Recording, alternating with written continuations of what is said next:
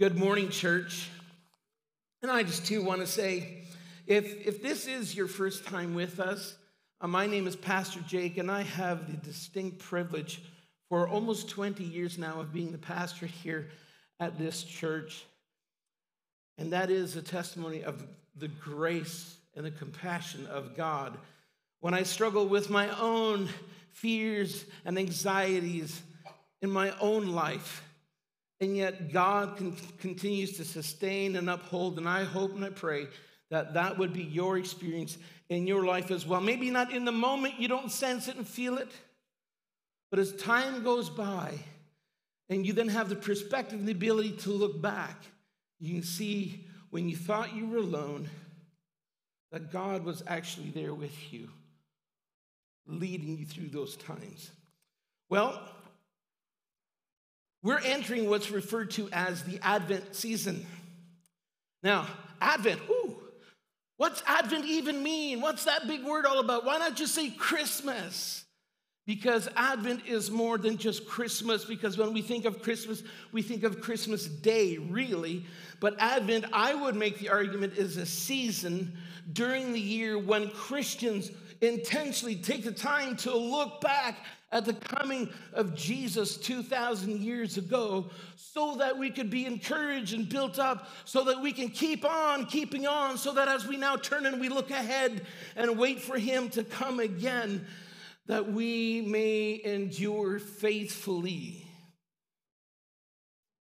If you've spent enough time within the scriptures, there's one aspect or truth or reality or fact or however you want to define it that continues to pop up time and time again and becomes clearer and clearer the more time you spend in the Word of God. And that is this, that not only the Word of God, but all of life is about Jesus. And that's a good thing, because the more we understand the scriptures, the more we understand ourselves in the light of the Word of God, the more we realize how desperately we need Jesus. And that's why we've called this year's Christmas series, It's All About Jesus. And for those of you that have been with us, you know that we've been working our way through the Gospel of Mark, which has highlighted the deity and the supremacy of Jesus in different ways and in different perspectives. But the intent for highlighting this is not just to give us the knowledge or some history lesson about who Jesus was that we then store in the back recesses of our minds. That's not the intent. The intent is, the hope is that knowing this about Jesus would have a real and tangible effect upon all of us. Because as we well know, this world is saturated in sin. We all know that we ourselves are sinful. And the result of this is that this life is filled with pain and brokenness, hardships and struggles, destruction and death, because the end result of sin is always and always death.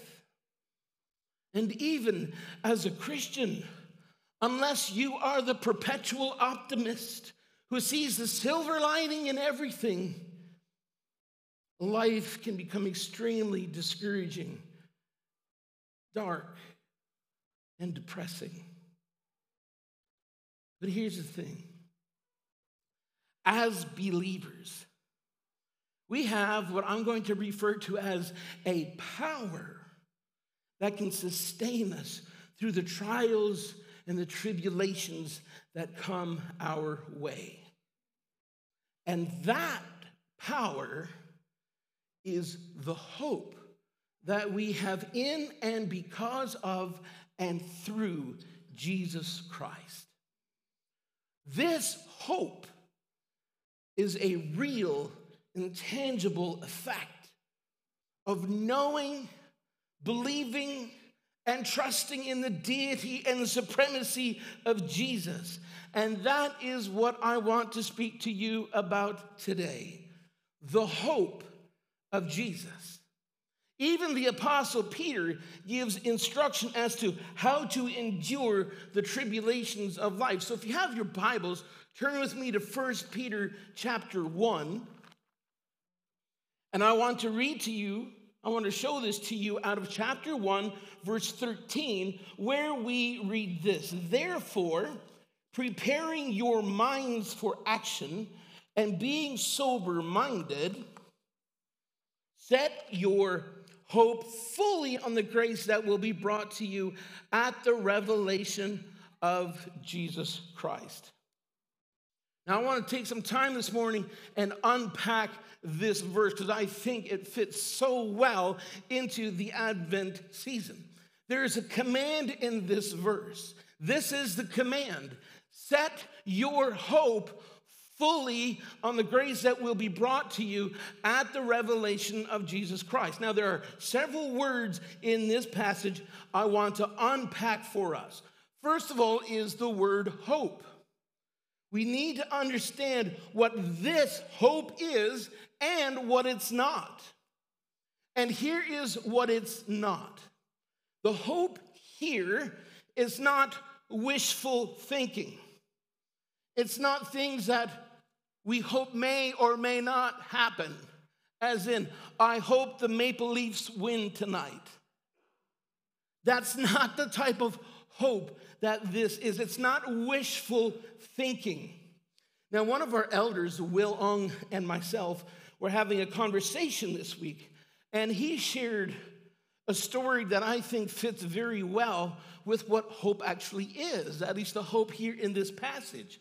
A good pastor friend of mine and a connection of Will's as well, his name is Robbie Simons, and many of you have come from his church. You've sat under his ministry, and I hope I don't misquote Robbie, who is a dear friend. But Robbie sat down and watched basketball one evening because he is a basketball fan. And so he was watching his team play, and they were losing badly. And so he decided to, instead of remain there and watch them lose so badly, that he would PVR the game. That's modern term for recording, if you didn't know. And so he went off to bed. Well, when Robbie got up the next day and he checked the outcome of the game, he discovered to his surprise that the team had come from behind, and even though they were losing badly, they had won. And so Robbie sat down and he watched the game that he had recorded, and even though his team, as he's watching the game, was losing badly, he wasn't discouraged.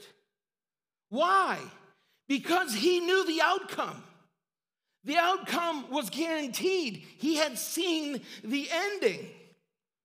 And so he was encouraged, knowing that things were going to turn around and his team was going to come out with the win at the end. That is the hope that this verse is talking about. Our hope is not wishful thinking. I hope, I wish. That's not it. This hope here is the assurance of things hoped for. Can you grasp that? Can you cling on to that? That's what this is. My goodness, it's powerful. Hope, the full assurance of the outcome. Brothers and sisters, we have that in Jesus Christ. Now, verse 3 in this chapter tells us why this hope is a full assurance of the outcome.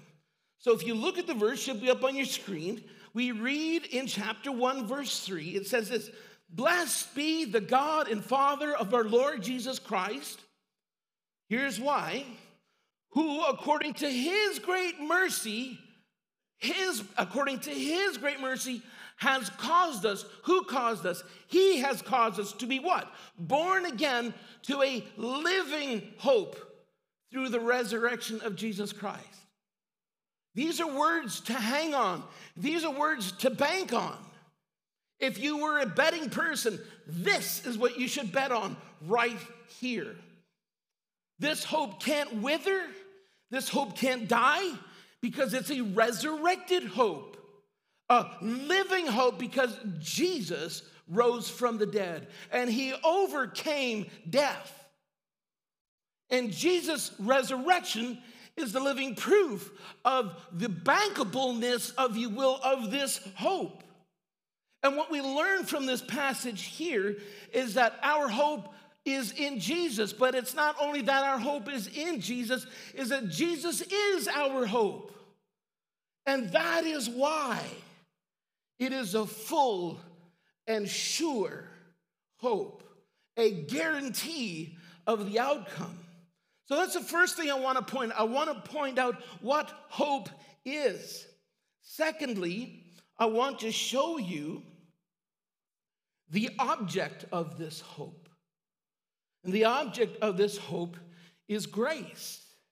But again, we need to understand this grace, exactly what he's referring to. What is this grace? Now, we would define grace as unmerited favor, something we don't deserve, and it is that. But there's something more distinctive about the grace mentioned here. He gives a form to it. So this grace that will be brought to you at the revelation of Jesus Christ, what is it? I think it's defined for us in verse 5. Here's what we read. Who, by God's grace, speaking about you, by God's power, are being guarded through faith for what?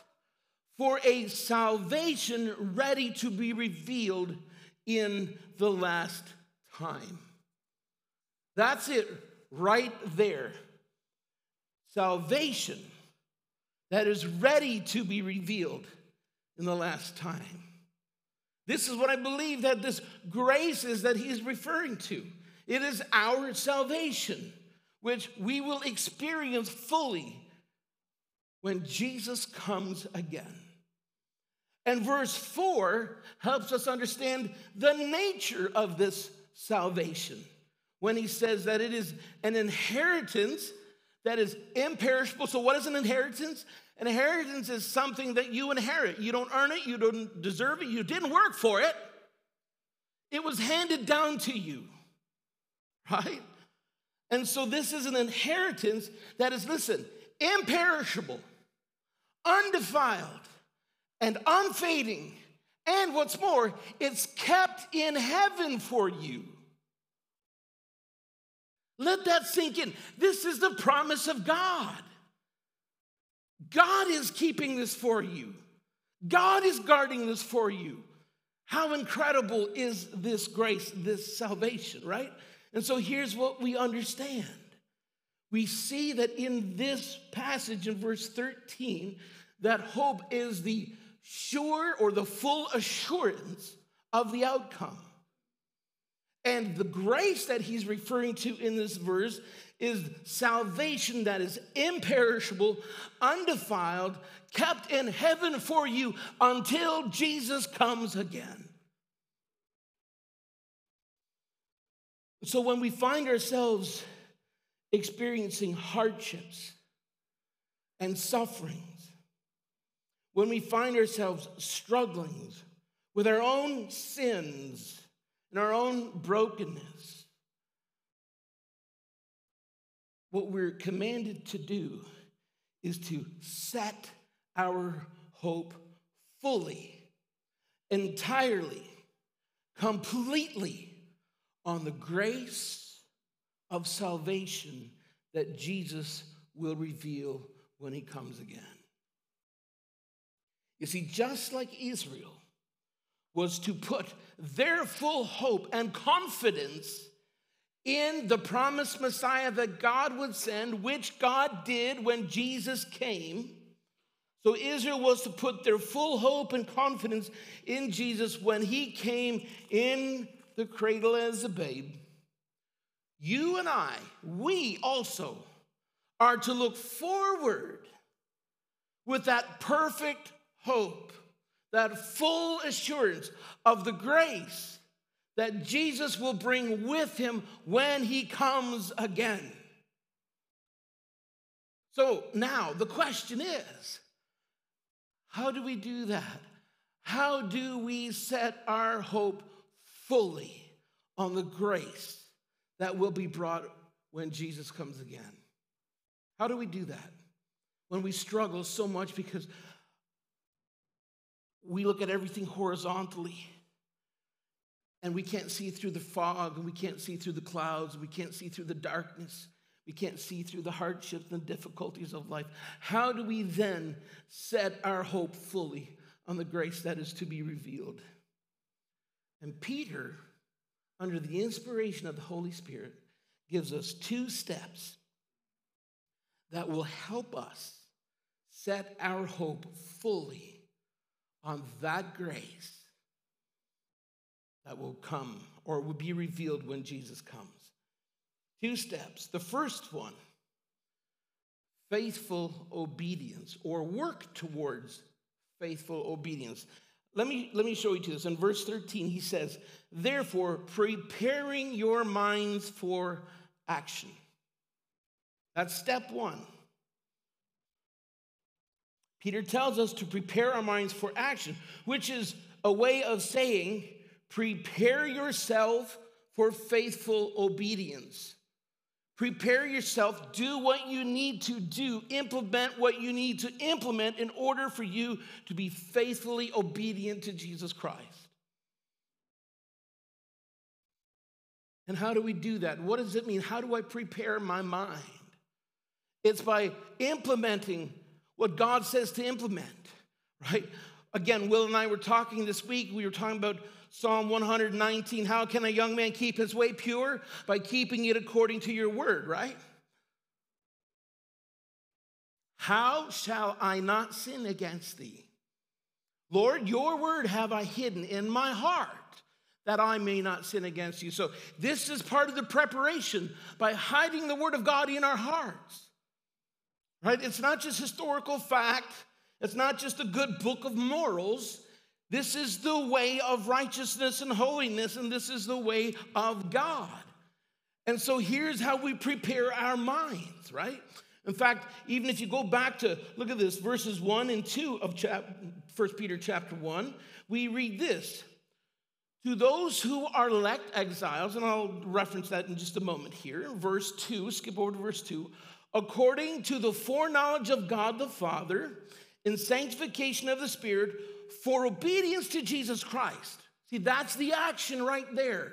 Obedience to Jesus Christ. Well, how do we become obedient to Jesus Christ? We're already children of God, but how do I become obedient to Jesus Christ? By preparing your mind for action, for faithful obedience. You see, we're told here that believers are chosen by God and that they are sanctified by the Holy Spirit for the purpose of living in obedience to Christ in a world that lives in disobedience towards him. So prepare your minds for faithful obedience by knowing and understanding who Jesus is, by believing and accepting who he is, by knowing and receiving and believing his word, by submitting ourselves to the word of God so that our minds are fitted with the truth, so that in the day of hardship we can endure. And so when we come to verse 13, the first step we take that helps us set our hope fully on the grace that's to come when life is hard is by preparing our minds, or determining and settling in our mind that come what may, because I've prepared my minds with the word of God and the way of God, I will be faithfully obedient until the coming of Jesus Christ. That's the first step. Peter gives us a second step. And that second step is this: staying spiritually vigilant. Again, look at verse 13 again. Therefore, preparing your minds for action, that was step 1. Now we look at step 2, and being sober-minded.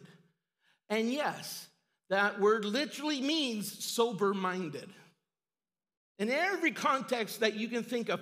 But it not only means not to to keep yourself from getting drunk or hopped up on drugs that rob you of your clarity of mind and self-control. This term is broader than that. It includes more. It carries the idea of not letting your mind take you to places that will cloud your mind or pull you away from living a life of holy obedience to Jesus.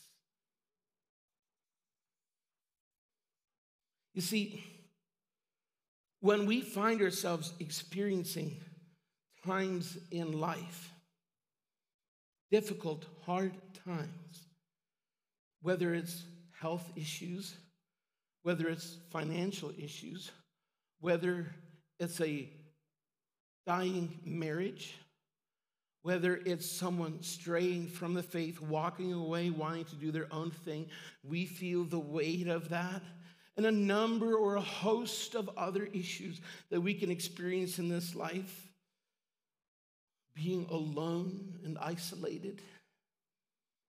Oh, you can come up with many more, and I'm sure some of you are going through things that I'm not even mentioning this morning, like this too. And yes, whatever your situation is, in those moments when we go through times like that, we can come to the place where we actually lose a clear mind. We lose the clarity of a godly perspective. We lose the clarity of the direction of the Word of God. And then we start entertaining and rationalizing ungodly means of dealing with our situation. Or depending on the situation, we may even entertain leaving the faith altogether. Because I don't know if I can keep going on in faith if, name your situation, if my spouse leaves the faith, if my child dies from cancer, if a family member walks away from the faith, I don't know if I can stay true then. The pain is too great. So we try to numb that pain, that weight, that discouragement, that depression. You can add 1,000 other situations to this. I'm just giving you a few as an example. In moments like that, we may start either entertaining or rationalizing ungodly means of dealing with it, or even entertaining walking away from the faith altogether, because where was God when? Right? Brothers and sisters, when we've gotten to that point, we've already lost clarity of mind. And so step one is to prepare yourself with the Word of God for faithful obedience. The second step is spiritual vigilance. It's to remain clear-minded and not looking only horizontal at the situations of this life, but looking vertical, remembering who God is, remembering that He is sovereign and He is supreme and in control of all things. And remember, at the end of it, He wins. Even though in the midst of this, it looks like we're losing and we're losing bad. In the end, He wins. So keep that clarity of mind. Remain spiritually vigilant. Immerse yourself in the Word of God. And the Word of God will help you, maybe not even see through the smoke or through the smog or through the clouds, but it will lead you through it one step at a time, and He will keep you on the path of righteousness. And so it's important to remain spiritually vigilant in order to help us set our full confidence on the grace or the salvation that Jesus is bringing when He comes again. And so as we bring this together, we recognize that our current experience is not as difficult as it was in biblical times. When Peter wrote this letter, as I understand it, they were experiencing persecution under Nero.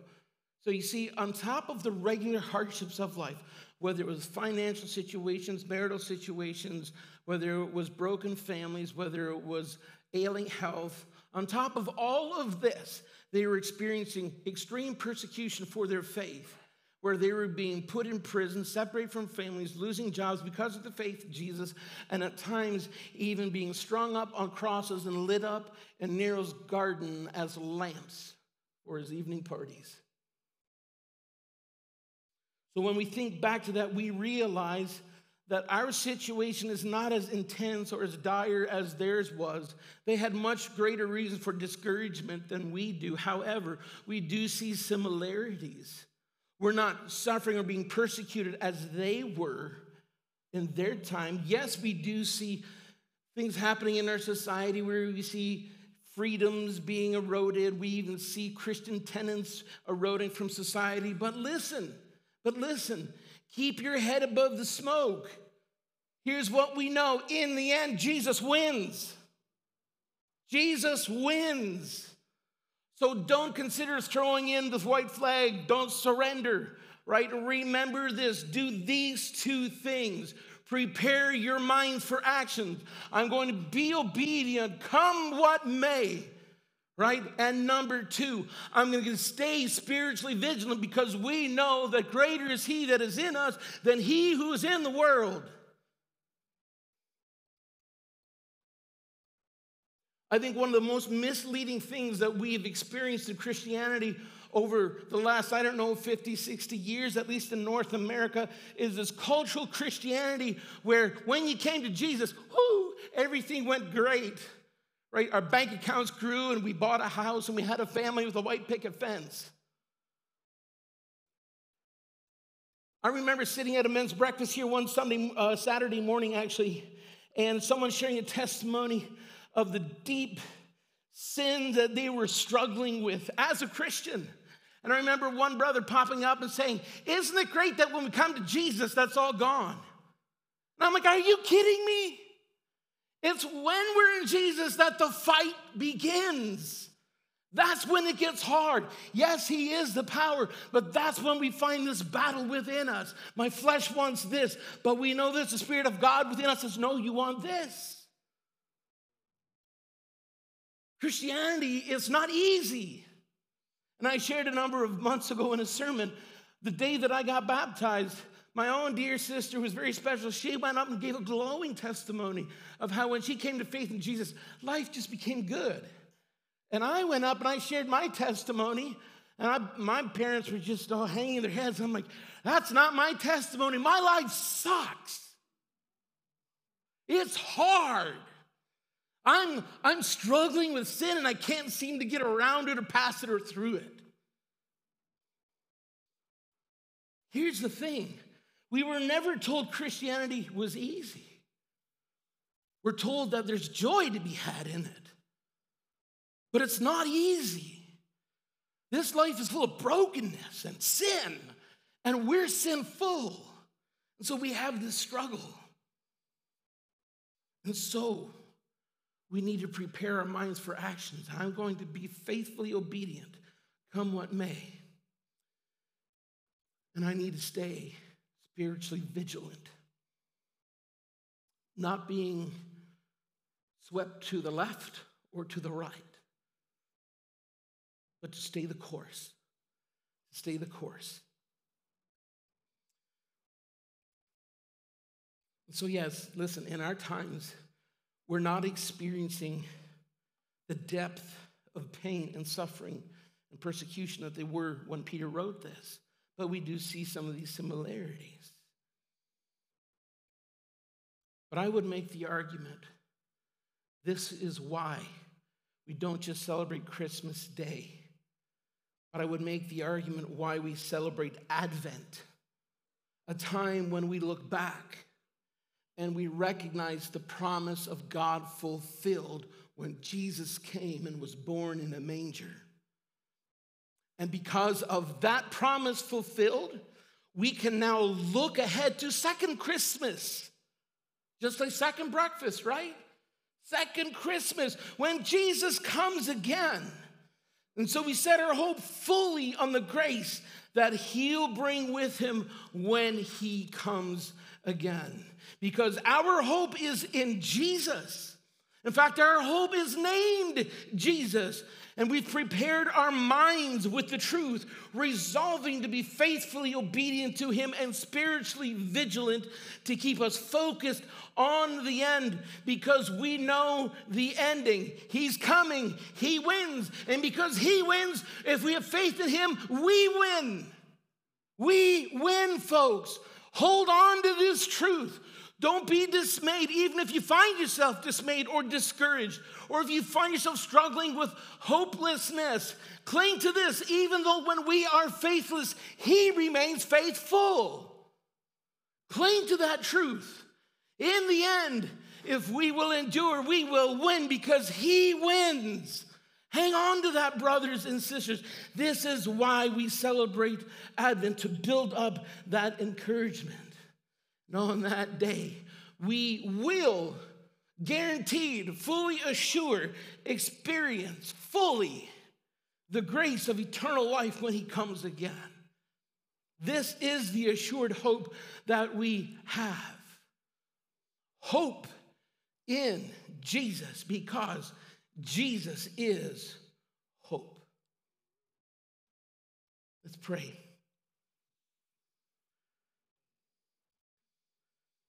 Father, we often forget how special the Christmas season, not just the day, actually is.